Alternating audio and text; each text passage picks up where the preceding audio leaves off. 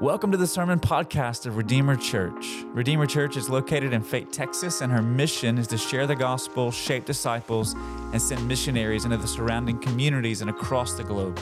We hope that this week's message will bring glory to God by building you up and result in you looking more and more like Jesus himself.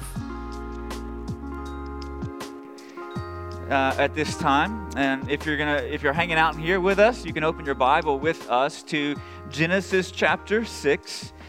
We'll be there again this week through Genesis chapter 7 is what we'll be reading this morning. The flood story in Genesis 6 through 9 is a pretty expansive story. And so what I've decided to do as we work through it together is to pull out themes that emerge in that story and center the sermons over these next several weeks around those themes rather than going verse by verse through that particular story. So there'll be another theme this week and subsequent weeks as well as we read the text together. But we'll read once again Genesis chapter 6, verse 9 through Genesis chapter 7, verse 16. It will be on the screen this week behind me if you don't have a copy in front of you and would like to follow along there. Genesis chapter 6, verse 9 begins with these words. These are the generations of Noah. Noah was a righteous man, blameless in his generation. Noah walked with God. And Noah had 3 sons, Shem, Ham, and Japheth. Now the earth was corrupt in God's sight, and the earth was filled with violence. And God saw the earth, and behold, it was corrupt, for all flesh had corrupted their way on the earth. And God said to Noah, I have determined to make an end of all flesh, for the earth is filled with violence through them. Behold, I will destroy them with the earth. Make yourself an ark of gopher wood, make rooms in the ark, and cover it inside out with pitch. And this is how you are to make it. The length of the ark, 300 cubits, its breadth, 50 cubits, and its height, 30 cubits. Make a roof for the ark, and finish it to a cubit above, and set the door of the ark in its side. Make it with lower, second, and third decks. For behold, I will bring a flood of waters upon the earth to destroy all flesh, in which is the breath of life under heaven. Everything that is on the earth shall die. But I will establish my covenant with you, and you shall come into the ark, you, your sons, and your wife, and your sons' wives with you. And of every living thing of all flesh, you shall bring 2 of every sort into the ark to keep them alive with you. They shall be male and female. Of the birds according to their kinds, and of the animals according to their kinds, and of the creeping things of the ground according to its kind. 2 of every sort shall come into you to keep them alive. Also take with you every sort of food that is eaten, and store it up. It shall serve as food for you and for them.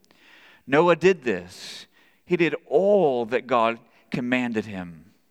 Then the Lord said to Noah, go into the ark, you and all your household, for I have seen that you are righteous before me in this generation. Take with you 7 pairs of all clean animals, the male and his mate, and a pair of animals that are not clean, the male and his mate. And 7 pairs of birds of the heavens also, male and female, to keep their offspring alive on the face of the earth. For in 7 days I will send rain on the earth 40 days and 40 nights, and every living thing that I have made I will blot out from the face of the ground. And Noah did all that the Lord had commanded him. Noah was 600 years old when the flood of waters came upon the earth. And Noah and his sons and his wife and his sons' wives were with him. They went into the ark to escape the waters of the flood, of clean animals and of animals that are not clean, and of birds and of everything that creeps on the ground. 2 and 2, male and female, went into the ark with Noah as God had commanded Noah. And after 7 days, the waters of the flood came upon the earth. In the 600th year of Noah's life, in the 2nd month, on the 17th day of the month, on that day the fountains of the great deep burst forth, and the windows of the heavens were opened, and rain fell upon the earth 40 days and 40 nights. On the very same day, Noah and his sons, Shem, Ham, and Japheth, and Noah's wife, and the 3 wives of his sons with him, entered the ark. They and every beast according to its kind, and all the livestock according to their kinds, and every creeping thing that creeps on the earth according to its kind, and every bird according to its kind, every winged creature. They went into the ark with Noah, 2 and 2 of all flesh, in which there was the breath of life. And those that entered, male and female of all flesh, went in as God had commanded him, and the Lord shut him in. This is God's word. Now, church, my family is a leftovers family. I don't know if your family is a leftovers family, but my family is a leftovers family. And what I mean by that is this, is that typically we may cook a large meal on one night and then eat on it for several nights subsequent to the initial dining experience, right? And so we will consume that meal for several days. Now, this used to be a lot easier for us to do before we had a teenage son in the household who tends to just eat everything that is left in the pot, pan, or dish, tray, or plate, right? But we tend to eat leftovers quite frequently. In fact, early on in our marriage, if we didn't eat leftovers, then we wouldn't have had dinner some nights, right? Because we're a leftovers kind of family. Now, leftovers essentially, we've come through a season recently with Thanksgiving and Christmas where a lot of us perhaps had a lot of leftovers of ham or of turkey or of green bean casserole, okay? All the traditional fixings that you might have for those holiday meals, right? But those leftovers are essentially what's left over after the main course, after you sit down and consume and enjoy and rejoice and feast as a family. What's left goes into the fridge to be enjoyed at a later date. Now, I use this particular illustration for a particular purpose because this morning what I want to talk to you about is this, about leaving a legacy of faith. Leaving a legacy of faith. And whenever you think about what a legacy is, it's essentially the leftovers of your life.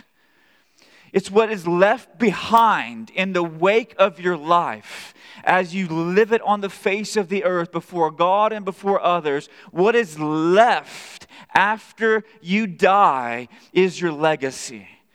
What's left over. And our legacies essentially are what's left over from our lives when we are gone, and they are dependent upon what we do today. Your legacy is defined by how you live today. And the legacy, or what's left over from Noah's life once he passes from the face of the earth at the ripe old age of 950, is a celebration of his faith. In Hebrews chapter 11, the great hall of faith, Noah is the third character mentioned in Hebrews 11:7, where the author of Hebrews writes these words. He says, "By faith, Noah, being warned by God concerning events as yet unseen, in reverent fear, constructed an ark for the saving of his household. By this he condemned the world and became an heir of righteousness that comes by faith." Noah is commended for his faith. His faith is celebrated. It is the leftovers of his life. It is what he is remembered for. And Noah teaches us something about true faith in the way that he lives. And you see it in Genesis chapter 6 and Genesis chapter 7. And the one thing that I want us to see this morning that Noah teaches us about faith, and there'll be several ways that gets pressed into our lives, several applications, but the one thing that emerges from Genesis 6 and 7 that validates what the author of Hebrews says about Noah in Hebrews 11:7 is this, is that faith is seen in active obedience. Faith is seen in or through our active obedience. Now, I've got to press this here for a moment this morning because when we think about faith, we often contrast it with works, don't we? We often contrast it with works, and that's right to do. Listen, when we think about justification, when we think about being declared right in God's eyes, when we think about being made right with God, right? The Bible is very clear that no one will be justified in God's sight by what they do.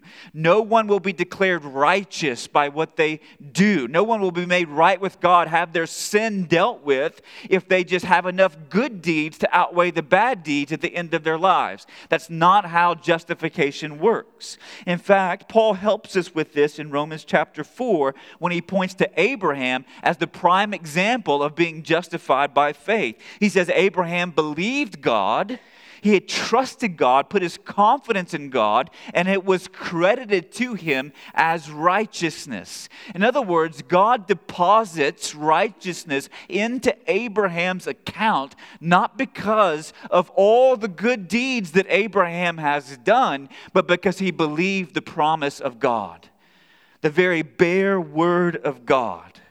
He trusted God's promise, and God counted that faith, deposited righteousness into Abraham's account on account of his faith. And it's right for us to think about justifying faith in that way. However, if you turn a few pages forward in the New Testament, you get to the book of James. And James tells us that our faith, right, that our trust in the Word of God, our dependence upon the promises of God, right, is evidenced by what we do. In James chapter 2, we read, "So faith by itself, if it does not have works, is dead. But someone will say, you have faith, I have works. Show me your faith apart from your works, and I will show you my faith," James says, "by my works." So according to James, our works do not justify our persons before God. They don't make us right with God. But our works justify our faith in God. Right? They validate, they give it the stamp of validation that indeed our faith is real, is valid, right? They don't so faith essentially, as we see in the book of James, that faith is not something that's passive and inactive, but rather it's something that is active in the daily realities of our lives that expresses itself by what we do. That's true faith. In fact, the very first verse in Hebrews 11 tells us what faith is, right? That it's the assurance of things hoped for and the evidence of things not seen. But then every other verse in Hebrews 11 shows us what faith does. So what faith is, the evidence of things, the assurance of things hoped for, the evidence of things not seen. What faith does is then seen and shown through the lives of these great men and women in the hall of faith. Because true faith is taking God at His bare word when He makes a promise or He issues a command, and then it builds your life on that. It builds your life on the promise, the thing that you hope for. Hebrews chapter 11, verse 1. And it obeys the command, even if you're not sure how that's going to end for you, the evidence of things unseen. So faith essentially is dead, James says, without works to show its validity, that it's true, real, vital, living faith. If I could put it to you this way, our obedience to God, it projects our faith into the world in the same way that a projector, right, throws an image onto a screen for the viewing audience to see. Okay, I know today in the cinemas in our town, right? I sound very old when I say that, right? In the movie theaters in our town, the source material is all a digital feed that it's sending up there. But back in the day, when they had old school projection rooms in movie theaters with film that turned on the wheels, right? It had those frames that were spinning at such a rate, and the light was penetrating with such force that it cast an image up onto the screen. It projected onto the screen this action that was going on, right? From the source material to the screen for all the viewing audience to see.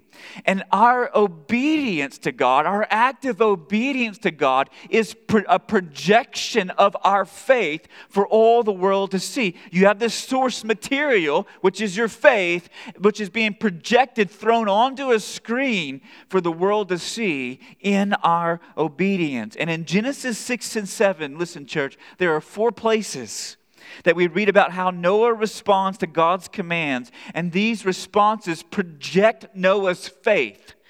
They show forth his faith for the world to see. In 6:22, we're told that after God gives Noah the command to build the ark, that Noah did this. He did all that God commanded him. In 7:5, we're told that after God gives Noah the command to board the ark and take the animals with him, that Noah did all that the Lord had commanded him. Once again, in 7:9, we're told that they loaded the animals onto the boat, 2 by 2, male and female, clean and unclean, animals alike, along with the birds and the creepy crawly things that were on the ground. And I quote, he did this as God had commanded Noah.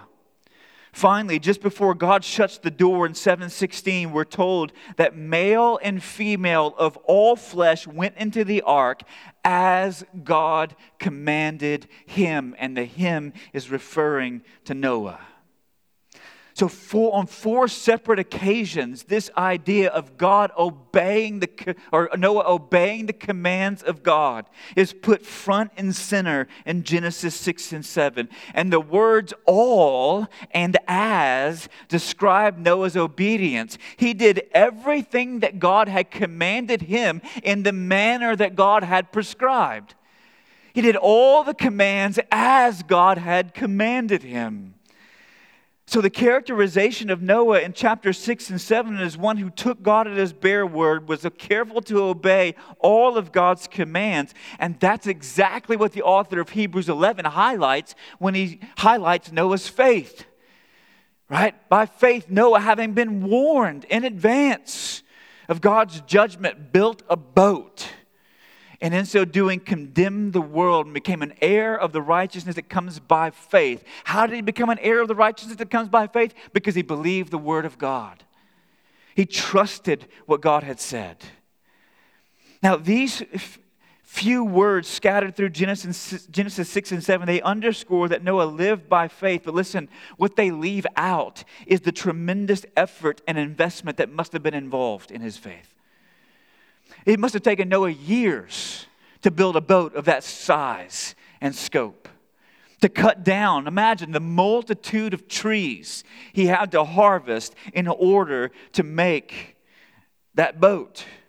To carry them, transport them to the building site where he was constructing the boat. To fit and join these huge planks together in such a way to build a boat that was 450 feet long, 75 feet wide, and 45 feet high.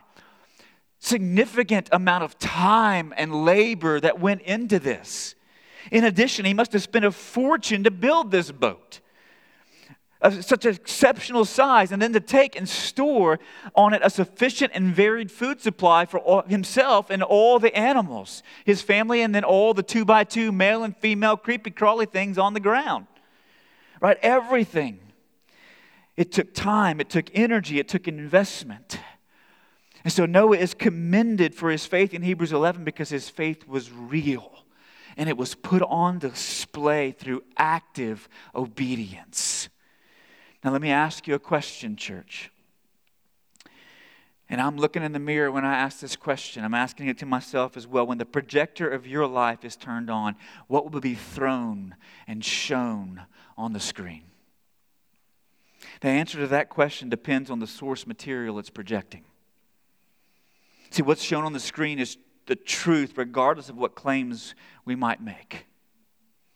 Let me see if I can break it down for you this way. If I claim to be a math prodigy, it's getting deep in here right now. If I claim to be a math prodigy, but I can't handle the combination of numbers and letters in equations, which I cannot, by the way, all right? It took me 2 semesters to get through college algebra, All right? And so if I claim to be a math prodigy, but I can't do simple, basic algebraic equations, then there is strong evidence that no matter what I claim, I am not a math prodigy, regardless of what I think of myself. Right? If you say that you're a professional baseball player, right, but you can't hit a fastball over 70 miles an hour, all right, then there is strong evidence, no matter what you claim to be, that you are not a professional baseball player. Because hands down, right, the fastballs in the major leagues are at 95 plus. Almost every arm can throw that these days. So if you can't hit over 70, you got no shot. You're not a professional baseball player, no matter what you claim to be. See, if we claim to have faith but have no works, our faith is dead. The claim is invalid.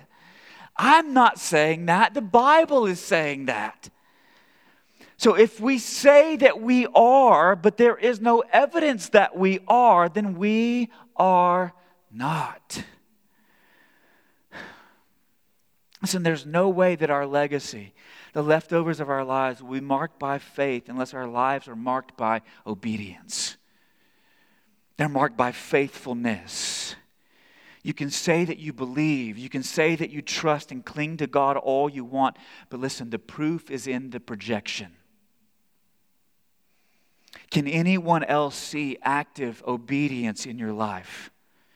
Now, this is not the type of self-righteousness, the self-righteous obedience that puts on display its righteousness for other men to see so that we can receive our rewards and our attaboys and pats on the back. Jesus warns us against that kind of self-righteousness. However, would anyone look at our lives and mistake us for a Christian? A person who possesses real, vital, living faith based on the patterns of what we're projecting into the world. A better question may be this: does God see active obedience in your life? No matter what anyone else can see, church, God is able to see everything, including the source material that you're projecting. Does God see active obedience in your life? Because true faith is shown through active obedience. So if faith is seen this way, how do we then put faith into action? Let me give you 4 ways this morning. First, you got to first and foremost, this is foundational. Listen, you have to look to the one to whom Noah points. That's the starting place. See, from the beginning of Genesis 6 through the middle of Genesis 9, Noah is shown as the paragon of righteousness, the pinnacle of righteousness in his generation, the ideal righteous person. There's no one like him in his generation. He does all that God's commands as God had commanded him, and he shines brightly in this twisted, distorted, violent world in which he lives. However, by the time you get to the end of Genesis 9, you're going to find Noah passed out in a drunken stupor and awakes to find himself naked, having been uncovered by one of his sons. We'll get there in a few weeks. But even Noah, who is commended for his faith and his obedience to God, who is unique in his generation, he can't hold his wine and keep his pants on at the end of Genesis 9. So Noah is not perfect. He's not perfect. And yet Noah points to one who is. See, I find it significant that God gave so crucial a task, right? The deliverance of mankind from the flood of God's judgment so that a new humanity could be forged from him and established on the earth. He gave that task not to an angel and not to a whole society. He gave it to a man. He gave it to one man. He gave it to a righteous man, which foreshadows what I believe the Bible would say is a greater deliverance to come through the obedience of one man. See, in Romans chapter 5, verse 19, Paul writes, "For as by the one man's disobedience the many were made sinners, so by the one man's obedience many will be made righteous." See, the one to whom Noah points is Jesus himself. See, Noah's righteousness foreshadows the very righteousness of Christ, except that Jesus' righteousness would shine like the sun without ever being subject to any eclipse. In other words, there would never be a time in which the moon would pass in front and darken the righteousness of Jesus. His righteousness would shine brightly 24/7, 365. See, he's the only one who does all that God commands and obeys God perfectly. Jesus' righteousness is spotless, it is without blemish, and it is absolute.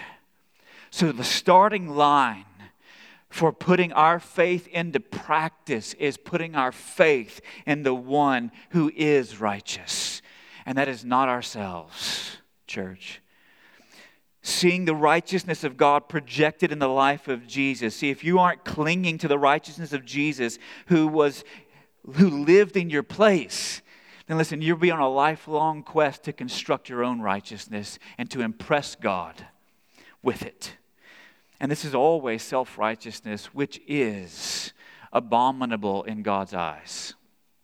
However, if you see that true righteousness only takes root and begins to grow in your life when you come to the end of yourself and you place your confidence in the righteousness of Jesus, then and only then is your righteousness not an attempt to impress God, but a response to the acceptance of God as He has dispensed His grace to you. So you're not trying to earn anything from God, but you're still putting forth effort to serve, love, and obey God. So the starting place for putting your faith into action and leaving the kind of legacy in your wake of faith is to put your faith in Christ, because He is the one to whom Noah points. Second thing is this, church, we have to obey what we know. Obey what we know. See, Noah had clear instructions from God regarding the dimensions of the ark, the animals that were to be gathered, when it was time for he and his family to board. There was information that Noah had that he acted on, he obeyed, he put it into practice. But there was also information Noah didn't have. He didn't know how long the flood was going to be. He knew how long it was supposed to rain, right? But he didn't know how long the flood was going to last. He just knew it was going to be a long time because he had to gather up a bunch of food to be supplies for them as they were on the boat. He didn't know what would happen after the flood. However, what Noah didn't know didn't stop him from doing what he did know. He obeys the clear command that he had from God. Build the boat, collect the animals, board the boat. He did what he knew. Thomas Boston, Puritan pastor, once said these words. He says, "Whatever you learn from the word, labor to put it in practice." He says, "For to him that has shall be given." No wonder they get little insight into the Bible who make no conscious effort of practicing what they know. And then he says, but when the stream runs into a holy life, an obedient life, one that's doing what it knows, he says the fountain will be all the more free. The fountain just overflows whenever it's running into a life that it's expressing itself in fruitfulness and obedience by doing what you know. Let me ask you a question this morning, students. Are you doing what you know? Listen, there are certain things that you know that the Bible teaches, that God has commanded. Are you putting those things into practice and walking by faith and trusting that what God has said is better than perhaps what you desire or feel in that moment? I can give you a really quick, clear one, right? The Bible says, Paul teaches in the Old Testament, in the commandments, and then New Testament, Paul repeats it in Ephesians 6. Children, obey your parents in the Lord, right? For this is right. And all the moms and dads said, amen and amen, right? Obey your parents in the Lord, for this is right. Are you doing what you know? Right? Even when you go, why do they always ask me to do this whenever I'm doing something else that I want to do? Right? Obey your parents. Are you doing what you know? Right? Whenever they are trying to instruct and disciple and teach and love and nurture and raise an adult, right? Rather than a child who's going to live as an infant in dependence for the rest of their life, but rather one who can live independent of them for the rest of their lives. Are you doing what you know, obeying as they counsel, coach, and teach? Parents, are you doing what you know? Because on the heels of that, Paul says, fathers, do not exasperate your children. Are you doing what you know? It's easy. Listen, I can confess before you this morning, there have been times in my own parenting in which I've exasperated my children because I'm not doing what I know. I'm not being as gentle in my direction as I ought to be, or in my responses as I should be. Right? Are there times in which you're trying to give direction, but rather than giving direction, you're dictating through a loud voice like a megaphone in the home, doing nothing but yelling?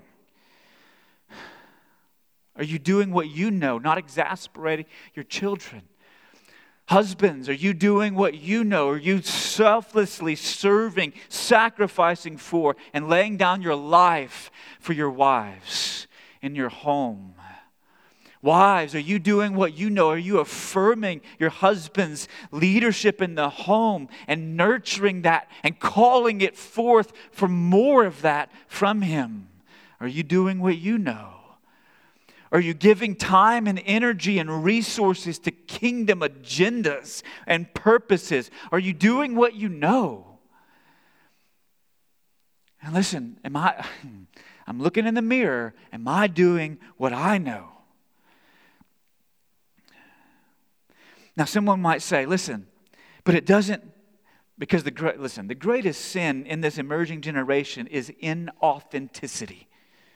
Okay? Not being true to what you feel. I'm not saying that's a sin in the Bible. I'm saying in this culture, right? It's not being true to what you feel. So someone might say, well, it doesn't feel authentic to do something that I don't feel like doing.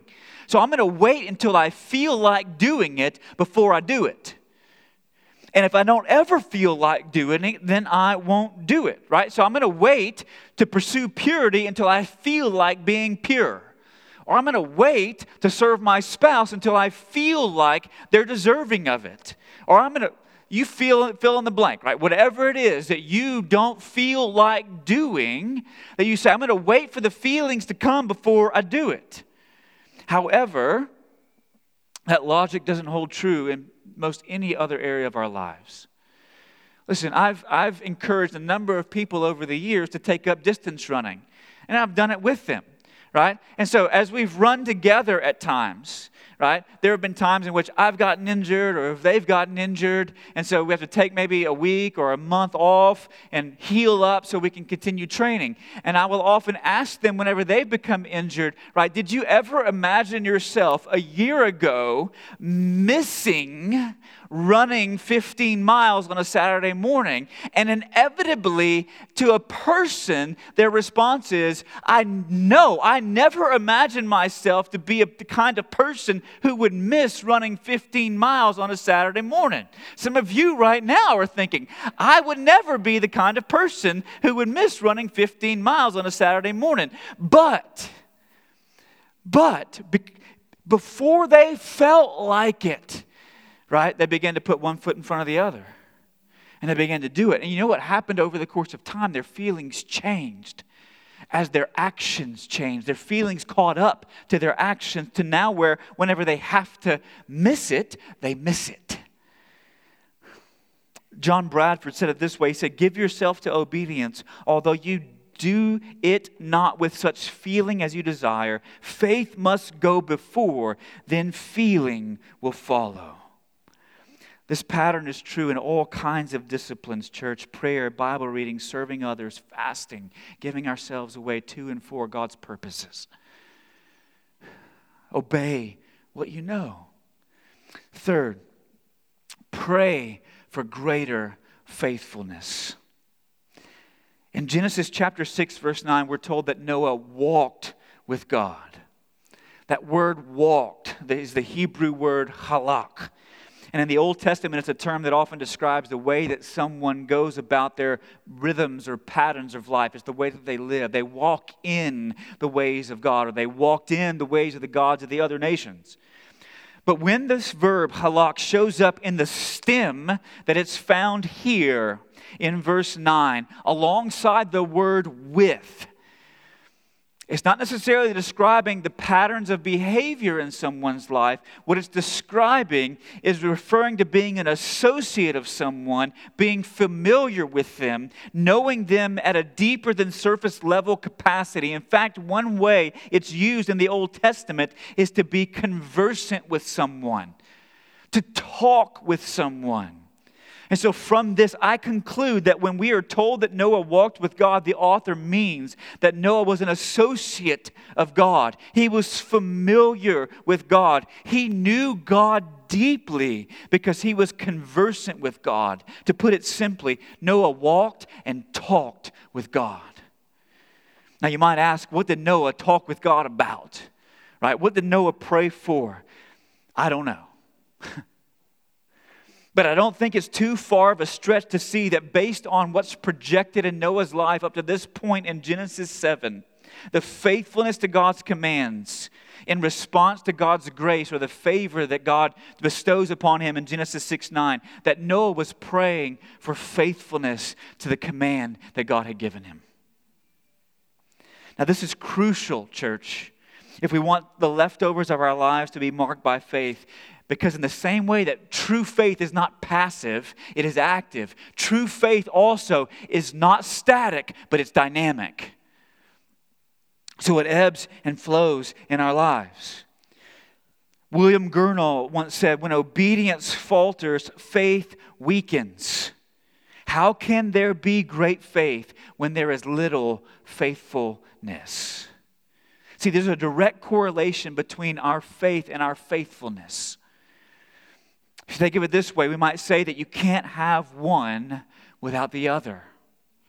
See, true obedience is born of faith. And when we choose to obey, our faith, it's like that muscle is strengthened. And we believe God for even greater things. But whenever we disobey, our faith is weakened. If you think of it this way, it's like a home. It's like a home that is constructed. And then over the years, because I'm sure around your house, just like around mine, there's probably some deferred maintenance. Right? Things that you just haven't gotten around to just yet. Right? And sometimes in some homes, some of those things that you hadn't gotten around to just yet might be a crack in the mortar of the brick or of the stone, right? Or the caulk beginning to pull away from the seams around the siding. And what happens is with that deferred maintenance over time, because you don't address it, what happens is water can begin to seep into that. And as water begins to seep into that, year after year after year after year, what happens? Is that water can make its way into the framing of the home and begin to cause much bigger issues than the crack in the mortar. You with me? And that's what happens whenever we neglect obedience in our lives or we choose actively to disobey God, right? We expose ourselves to our faith to deterioration. And it gets weaker and weaker and weaker and weaker. Rather than exercising that muscle so that it can become stronger and stronger and stronger and stronger. So pray for greater faithfulness. Pray for God's will to be done in your life. In Matthew chapter 6, Jesus teaches us to pray this way: your kingdom come, your will be done on earth as it is in heaven. And I love the way the late R.C. Sproul spoke about this phrase. He said, this phrase is not asking that God's determinate counsel. In other words, what God has determined to take place from eternity past. We're not asking for that to come to pass, or that God should usher in those things which He has foreordained from eternity. Rather, we are praying for obedience to the revealed preceptive will of God. In other words, what He's commanded. What He has made plain to us by the way of His commandments. This third petition in the prayer is a prayer for obedience on the part of God's people, that those who are the people of God will obey the mandates and commands of God. When you pray, are you only asking God with petitions, right, to meet your financial needs, right? I'm not saying you shouldn't pray about that. You should.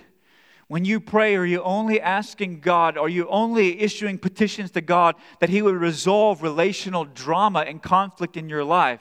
Right? I'm not saying you shouldn't pray about those things. You should. But when you pray, are you petitioning God that there would be a growing obedience to His word in your life, that you would be more faithful today than you were yesterday, and that you'd be more faithful tomorrow than you are today? Are you asking God to make that true in your life? Your kingdom come, your will be done on earth as it is in heaven. God, make that true in me. Praying for greater faithfulness. And then fourth and finally, entrust the outcomes to God. See, Noah is just one of the heroes of faith listed in Hebrews 11. In fact, the two that come before him, I think, are as instructive as well. I find it interesting that the first to be commended for his faith is Abel in Hebrews chapter 11. He's commended for his offering his sacrifice in faith before the Lord. Abel's commended for his faith, and yet he dies. He is slain by his brother out of jealousy. The second to be commended for his faith is Enoch, who walked with the Lord in Genesis chapter 5, and then he was not, for the Lord took him. So Abel is commended for his faith, and he dies. Enoch is commended for his faith, and he doesn't die, but he's taken. Noah is the third, and he is commended for his faith, and everyone else dies, right, in the flood of God's judgment. Each of these men is commended for their faith, which teaches us that, as one commentator said, we cannot dictate where faith will lead. We cannot control the outcomes. Noah did all that the Lord had commanded, which led the author of Hebrews to say that in so doing, he condemned the world. What's interesting to note is that the author, when Noah does this, he builds the boat, he is simultaneously condemning the world and saving this remnant for God's purpose to rebuild. But the outcome was not something Noah could control. He obeyed and he entrusted the outcome to God. And listen, the same is true for you and I. Whenever we take a step of obedience in faith, we don't know what the end result's going to be. We don't know what the end result's going to be in our lives. We don't know what the end result's going to be in our generation. We don't know what the end result's going to be in the next generation. The American mind is often too nearsighted to have the vision to see that your step of faith today may never fully bear realized fruit in your life, but it may bear realized fruit in the life of your grandkids. Could we be so farsighted as to see that?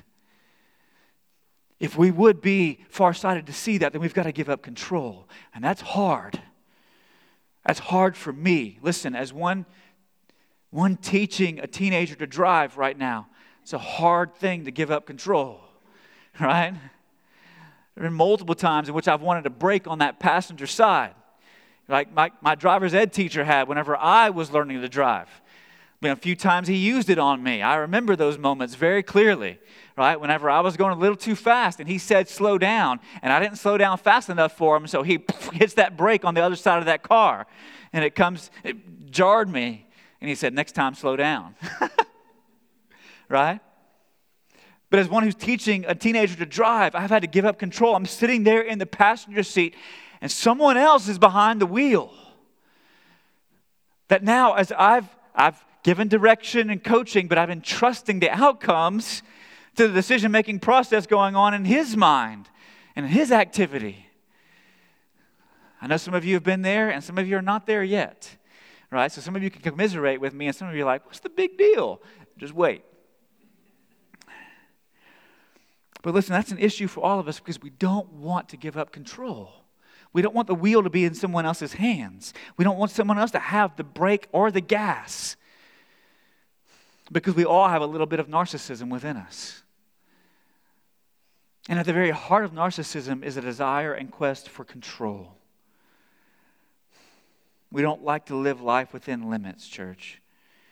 But if you survey the rest of Hebrews 11, you'll see that these great men and women who were committed for their faith, they had no idea what the outcomes would be.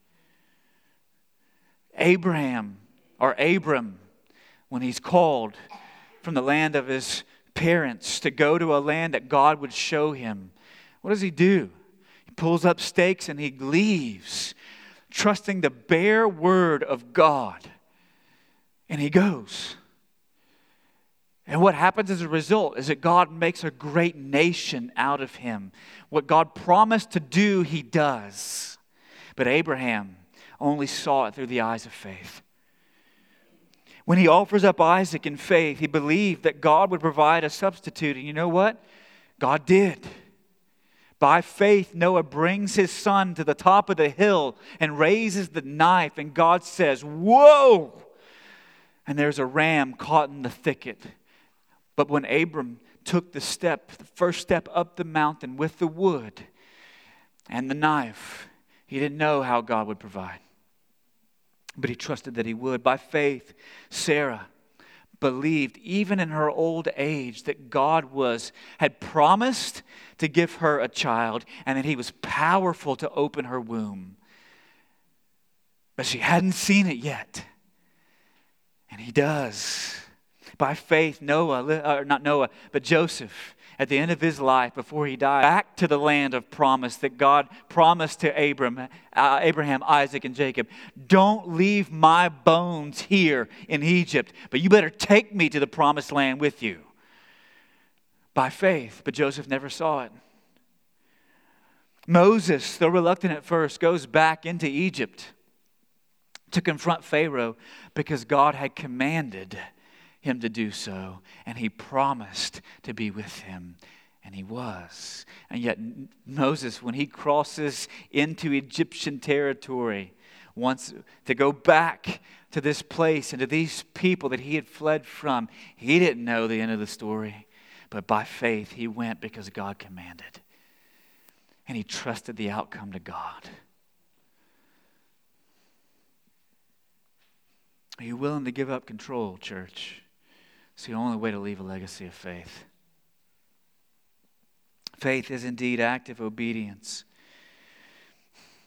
So obey what you know, pray for faithfulness, and entrust the results to God. Listen, what will the leftovers of your life be? When your kids sit around at your wake, when your kids sit around at the meal that hopefully, Lord willing, whatever church they attend, after your service of remembrance or your funeral, what stories will they tell? Will they tell the stories of the road trips and the goofy songs? I hope they do.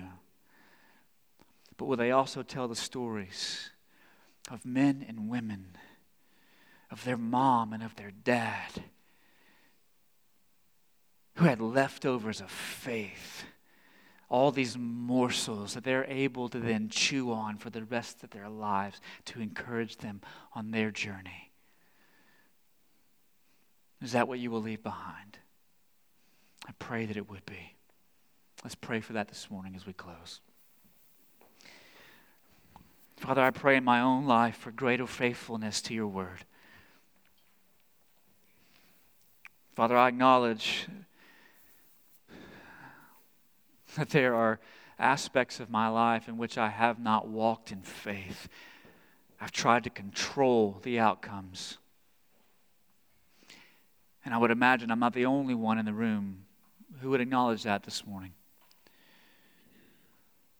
So, Father, help us to take our hands off of the wheel and to entrust the outcome of our lives to you as we trust your bare word of promise or your bare word of command.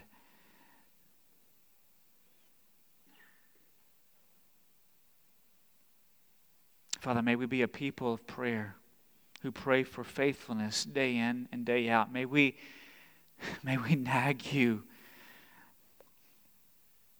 about being faithful in our lives.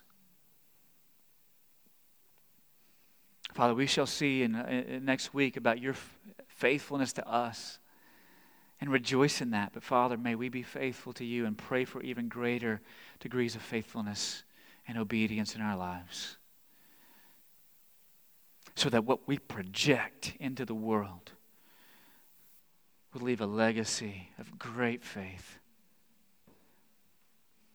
that would inspire, that would stir up faith in future generations. We pray in Jesus' name. Amen. Hey, this is Pastor Shannon, and I want to thank you for tuning in today. I trust that the Lord has spoken to you through His Word, and if you don't know Jesus as your Savior, I invite you to trust Him today.